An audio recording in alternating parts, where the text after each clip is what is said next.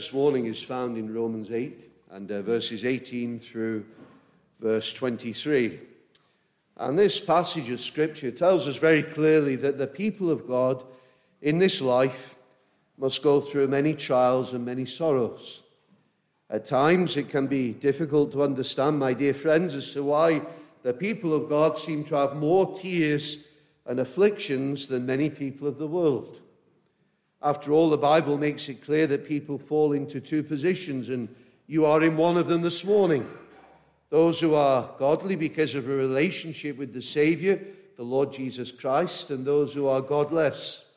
The godly have been saved by sovereign grace and have that in their hearts, united to the Lord Jesus Christ by faith and on a path to glory. They have the Spirit of God and are adopted as children of God. And to be without Christ is to be without hope. And then you have those who are the godless, who live only for this present world.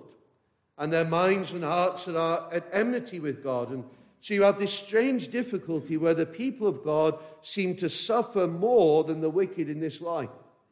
It seems that those who reject God can live as they please and by and large seem to have it easier and get the pleasures they are pursuing, whereas the people of God often find themselves in the valley of tears. Now, Paul refers to this in verse 18, where he speaks of the sufferings of this present time. He then goes on from that and explains that for the Lord's people, we must consider that those sufferings of this present time are not worthy to be compared with the glory which shall be revealed in us as the people of God. Now, all kinds of tribulation and persecution are the portion of God's children here in this life. But even then, Paul says, in spite of all that, we are more than conquerors through Christ. That nothing can separate us from the love of God which is in Christ Jesus our Lord. And really that sets the theme, that sets the context for these incredible verses which follow in verse 19 onwards, where it speaks about the earnest expectation of the creation eagerly waiting for the revealing of the sons of God.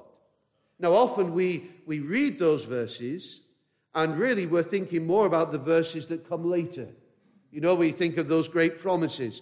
All things work together for good to those who love God. We are more than conquerors in Christ. Wonderful things. But we must not miss the marvel of what is being said here. And so these verses, they reveal so much concerning the purposes of God, not only regarding believers, but also the world and the universe in which we live. It tells us that believers are one day going to enjoy the realization of their hope in a stunningly better world, but that the world itself is going to be totally transformed and made a world fitting with that blessed eternal glory.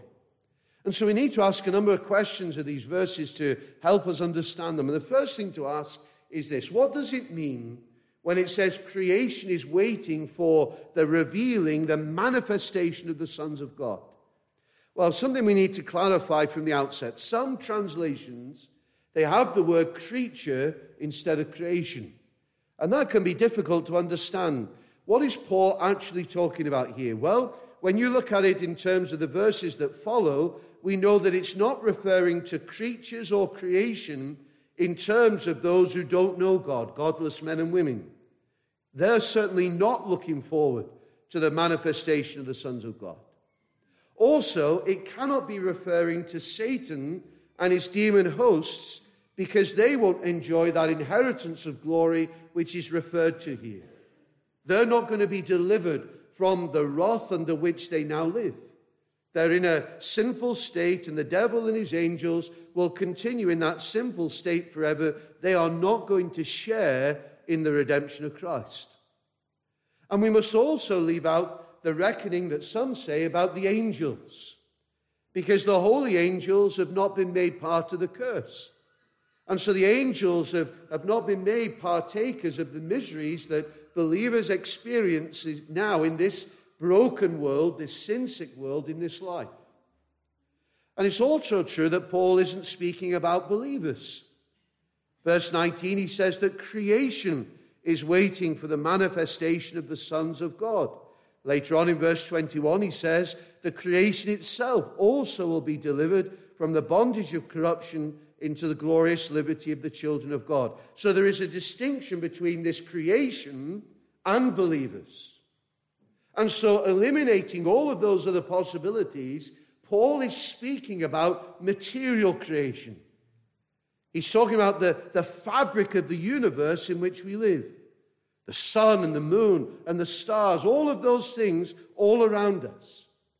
And it's so interesting to think on the way that he speaks of God's creation. He says that creation itself is eagerly waiting, earnestly expecting something to happen. You know, such a wonderful picture. The whole creation, the universe, the sun, the moon, the stars, they're all craning their necks, as it were. They're all watching and waiting for the day when the sons of God will be manifest in all their glory. And the meaning in the original text is of someone who is craning their neck to see something of intense importance and interest. And so you've got this eager anticipation of the very universe around us. You say, well, what is this creation waiting to see? What are they eagerly anticipating? They're revealing the manifestation of the sons of God. You know, the Bible tells us that mankind can be under one of 4 different conditions. And the Puritans, men like Thomas Boston, they're very helpful in helping us to understand that. And so you have something called the state of innocence. That was the condition in which Adam was created in the beginning. He was made sinless and innocent. He was created without flaw, without fault, without blemish, and in that communion with God. But he fell into sin. And that brings us to the next state that man can be in, the state of sin. Every person, as a result of the fall, is not conceived and born into a state of innocence, but a state of sin. Every person outside of Jesus Christ is in that condition. And that's you this morning. If you're not a believer, if you've not trusted Jesus Christ for yourself, you are in a state of sin and you are facing the consequences of that for all eternity. But thankfully, there is also something called the state of grace. And when we're brought to faith in the Lord Jesus Christ, we are brought out of a state of sin and misery into a condition or state of grace. We are saved by grace. We are kept by grace. God in his grace works in our lives. It's a wonderful thing. And then the last state is a state of glory. For those who believe in the Lord Jesus Christ, they'll ultimately be brought into a state of glory. And so you've got these 4 conditions: innocence, sin, grace, glory, and a progression from one to the other by the grace of God. Adam began in a state of innocence, fell into a state of sin, and so are all who are in Adam. But in Christ, believers are brought into a state of grace, and in the end of history, we will be brought into a state of glory. And that's what verse 19 is talking about. The whole creation round about us, the sun, the moon, the stars, all creation is waiting for the day when the children of God, when believers of all nations are brought from that state of grace into a state of glory. When the end of history comes and the people of God are made as they will be eternally in the full image of the glory of Jesus Christ himself. And so the universe, in that sense, is waiting for that day, is waiting for that blessed day, that liberation. You know, if you're a believer this morning, no doubt there have been times when you have felt lonely in this world. You know, all believers know at one time or another what it is to feel unloved, uncared for, unwanted, a stranger, as though, you know, there is none around us who cares, but the Word of God reinforces that is far from the truth.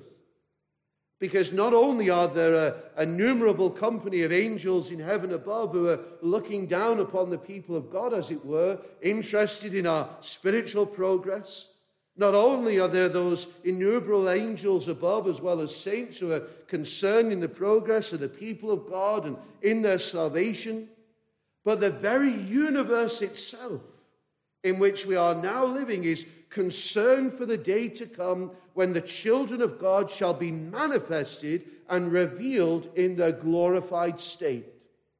It is a staggering thought that you are part of these incredible purposes of God if you're a believer. You know, many of the verses in this section begin with the word for or because, and that's because Paul, under the inspiration of the Spirit, is explaining these arguments about the privilege and the security of the believer, their certain future. And so the creation waits for this event. And then he adds something else in verse 20. Look, if you will, at the text. The creation was subjected to futility, not willingly, but because of him who subjected it in hope. And so Paul explains that the created universe in which we live is subjected to futility. It's ruined by the fall. It's under the curse. You know, there is nowhere in this universe that does not have something of the curse of God upon it. Whether it be the land or the sea or whatever, every aspect. And that's true in our lives as well. Sin has flooded into this world. It has impacted everything. And the curse of God has entered into everything because of that fall, that sinful rebellion against God. The universe was made to be a place where man would live to glorify God. But man disobeyed God from the beginning, and so the Lord has subjected everything to vanity. You think of Ecclesiastes 12:8. Vanity of vanities, says the preacher, all is vanity. But if you look at verse 20, there's another very important point. We are told that this subjection was not willingly. You say, what does that mean? Well, it means that the world in which we live did not have any pleasure in becoming cursed for the sin of man. God brought to bear this curse, even though the creation, as it were, didn't desire that. You know, you look around at this world, and there are elements now to the world which are brutal. There are hostile places in this world, dangerous, uninhabitable by people. But they have no pleasure in being a place of judgment and a place of curse for man. Everything is not as it should be. Nothing is perfect as it was in the beginning. Sin is ruin. And that's the consequence of the judgment brought to bear because of the fall. And the imagery that Paul uses here is that the creation grieves over the sinful consequence, that it doesn't willingly bring rage and destruction and trouble to people. It is, however, a necessary consequence of the rebellion of people against God and the ruin of sin, the curse of God. And so the creation groans under that. It grieves at the condition in which it and us are in. But then, verse 20, it ends with the word hope. Subjected in hope. The universe itself in which we live has hope. It is a glorious message to be able to proclaim.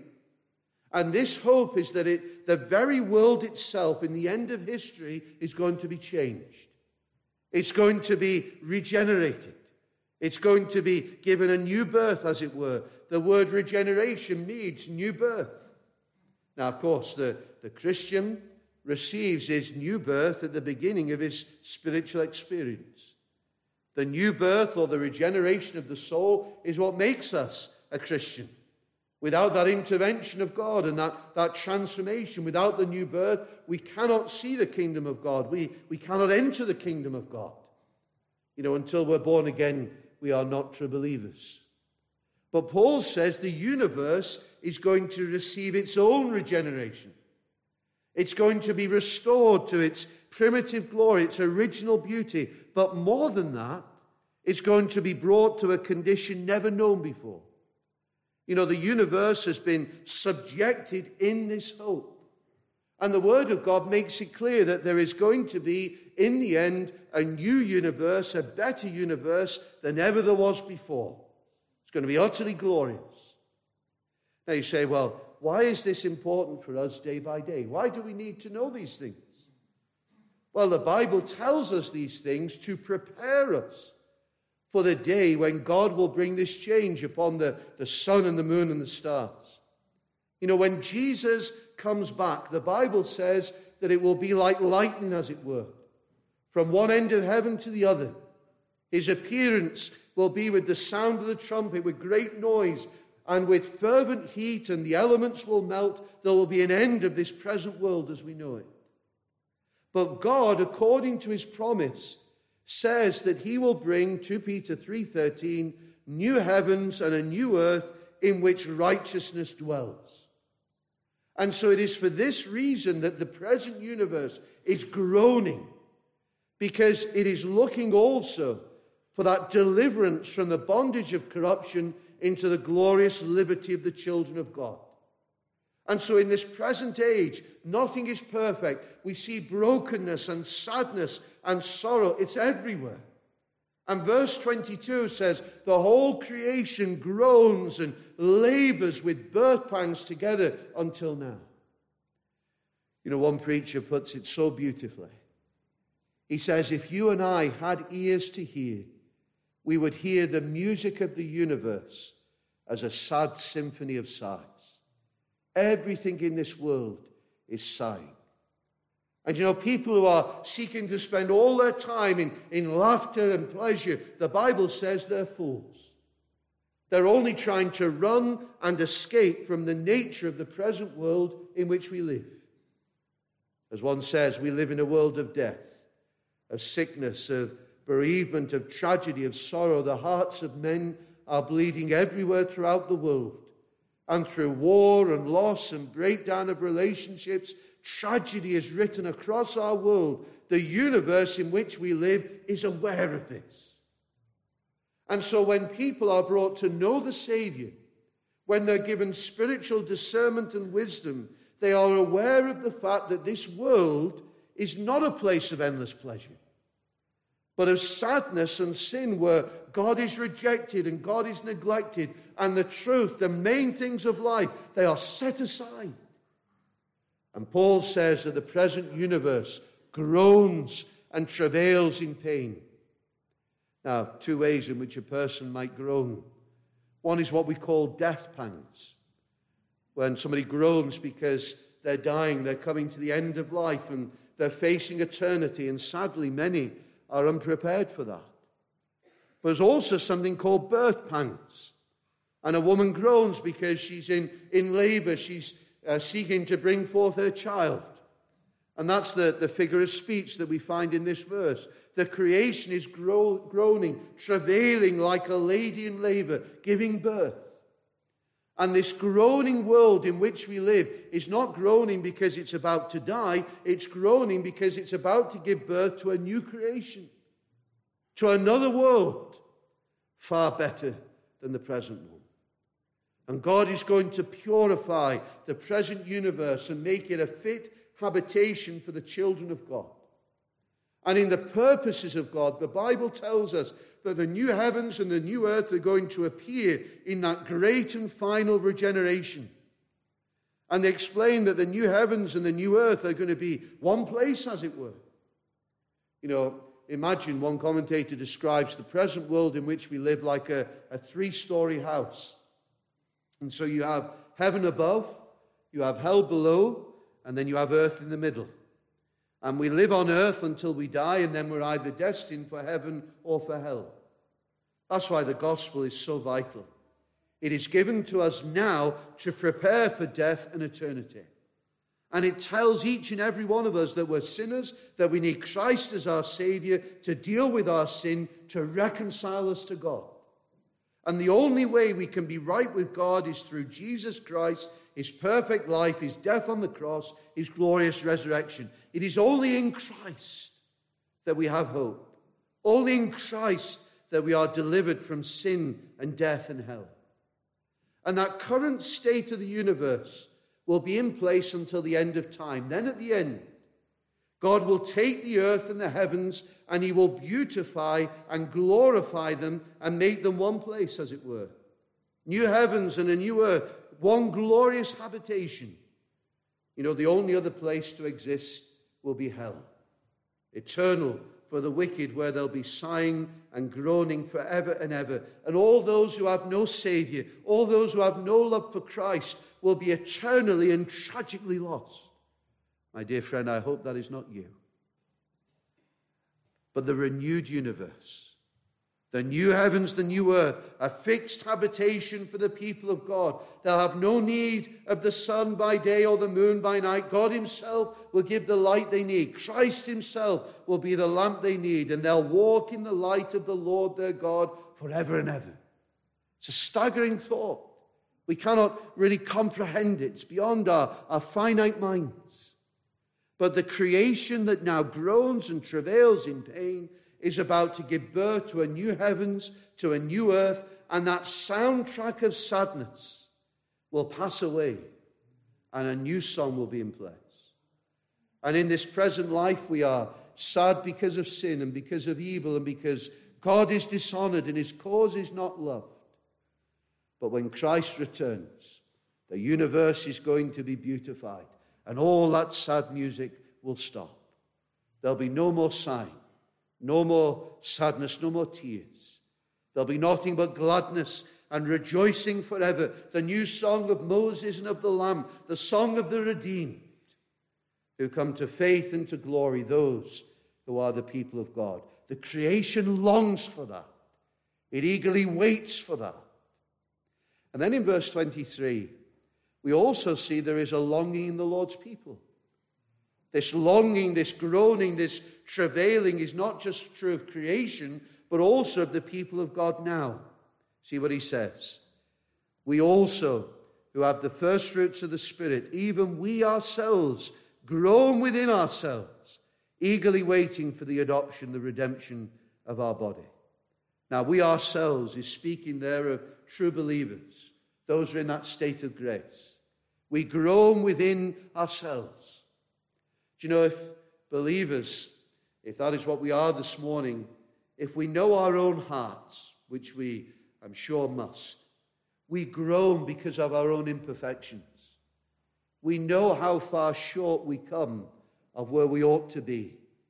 How many times do we grieve our own consciences and sin against the God whom we love? How many times we wound our own consciences and we grieve the Holy Spirit, and yet we have this certainty that in the grace of God we are to be saved. And we are to be brought in a state in which we shall have the adoption, waiting for the redemption of our body. Now, if you look through the scriptures, you'll know that the word adoption is used more than one way. And usually the word adoption refers to a person being brought out of their state of sin and into a state of grace, where God adopts us and makes us his children. And we become legally adopted, spiritually adopted into the family of God. As many as receive Christ, such have the right to become the sons of God. But in verse 23, it is more than that.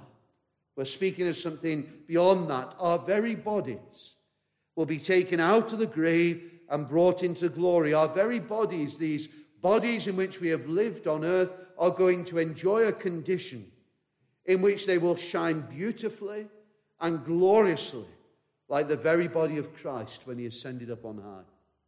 Our bodies will be redeemed from sickness and death and corruption and all the things that give them trouble and difficulty here. We will be delivered from all of that.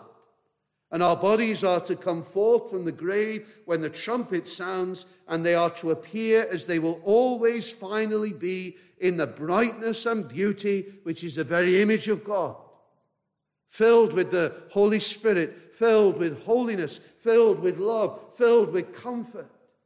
Sorrow and sighing shall flee away. There'll be no more pain. And the universe knows that this will happen. And it longs for it to happen. The people of God should know this is going to happen. And we should long for it. Eagerly wait for it. But you know, we have to be patient. And often we are impatient. You know, if you're a young Christian, maybe you've only been waiting a few months or a few years. Some of us for many more years than that. Waiting for the Lord either to come or to take us home. But then think of the universe, waiting, looking, groaning for thousands of years. And the world has been groaning and longing for the day to come when the people of God will appear in all their beauty, in all their resurrection splendor. It is incredible. What a wonderful thing to be a Christian, to have been taken from darkness to light, from a state of sin to a state of grace, with the prospect of being in a state of glory forever. As we close, why does the Word of God tell us these things? It's not just theology. It's not just some academic exercise to increase our knowledge of the future. Of course, it is a wonderful revelation concerning those things, and you won't find it anywhere else apart from the Word of God. But these things are here for us for a very practical reason, and to teach us a very important lesson if we are the Lord's people this morning. And it's simply this: we must keep going as believers in this life. And though trials come, and though we may endure all manner of disappointments, loneliness in this present time, we mustn't lose heart, because a better day is coming. And there is hope even in these dark times. This is not the end. This isn't it. In Christ, there is so much more yet to come.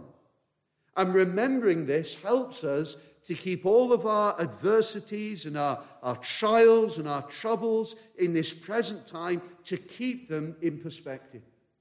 Because we are in a time when we will shed many tears, but the universe has been groaning and grieving for far longer, waiting for the day to come when our blessed Savior shall appear upon the clouds of heaven, and all the eyes of men shall see him.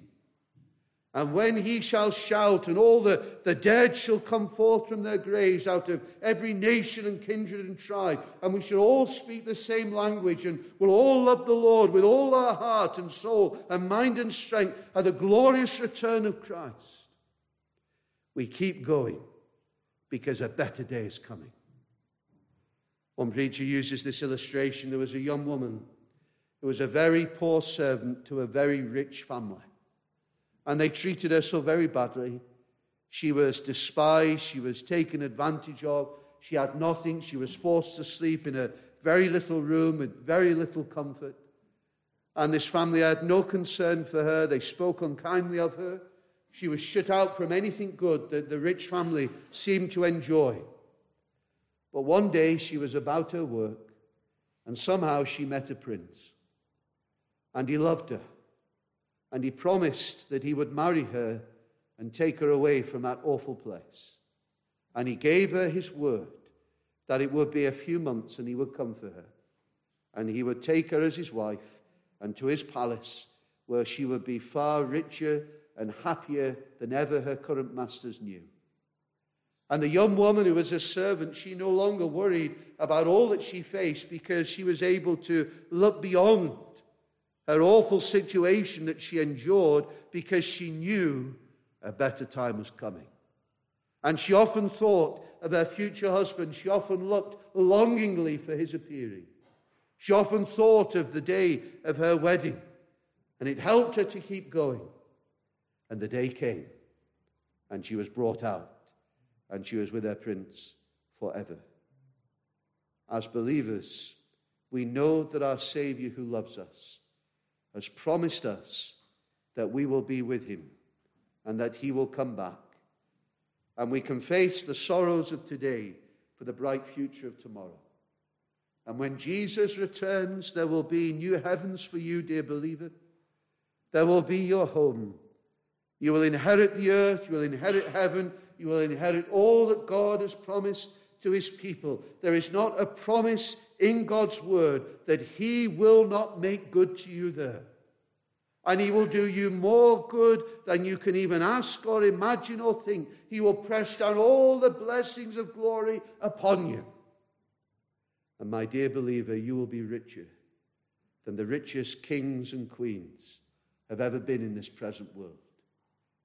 be of good heart and be thankful that this certain hope you have been given is all of grace, saved by grace, saved from despair to hope. We might not see it tomorrow, but we will see it in God's time. The sun knows it and is waiting. The moon knows it and is waiting. The earth upon which we tread is waiting, because the earth also and the heavens, they're going to be transformed in the same day that you and I are transformed into that glorious condition of being adopted as the sons of God in our very bodies in the glory to come. That is what is ahead for the believer. And my last words this morning are to those who don't believe in Christ, who are outside the kingdom. As much as the believer has this wonderful hope for the future, if you don't have Christ, you've got no hope. You'll not be part of this stunning glory. You will face an eternity of horror and sighing and sorrow and pain and devastation. But that is why God in his mercy has given you the opportunity, even this morning, to hear these things, so that you'll wake up and that you'll repent. And you'll seek the Lord, and you'll believe in Christ who shed his blood for sinners upon the cross. And all who by the grace of God believe in Jesus Christ, they will be saved. And they will have this certain hope of future glory. And if you have him, you too will be an heir and a fellow heir with Christ of that glorious hope. And I pray that it would be so. We eagerly wait. A better day is coming. Take heart, dear friends. Our Jesus is coming again. The creation longs for it. We long for it. And we long for that wonderful glory. Amen.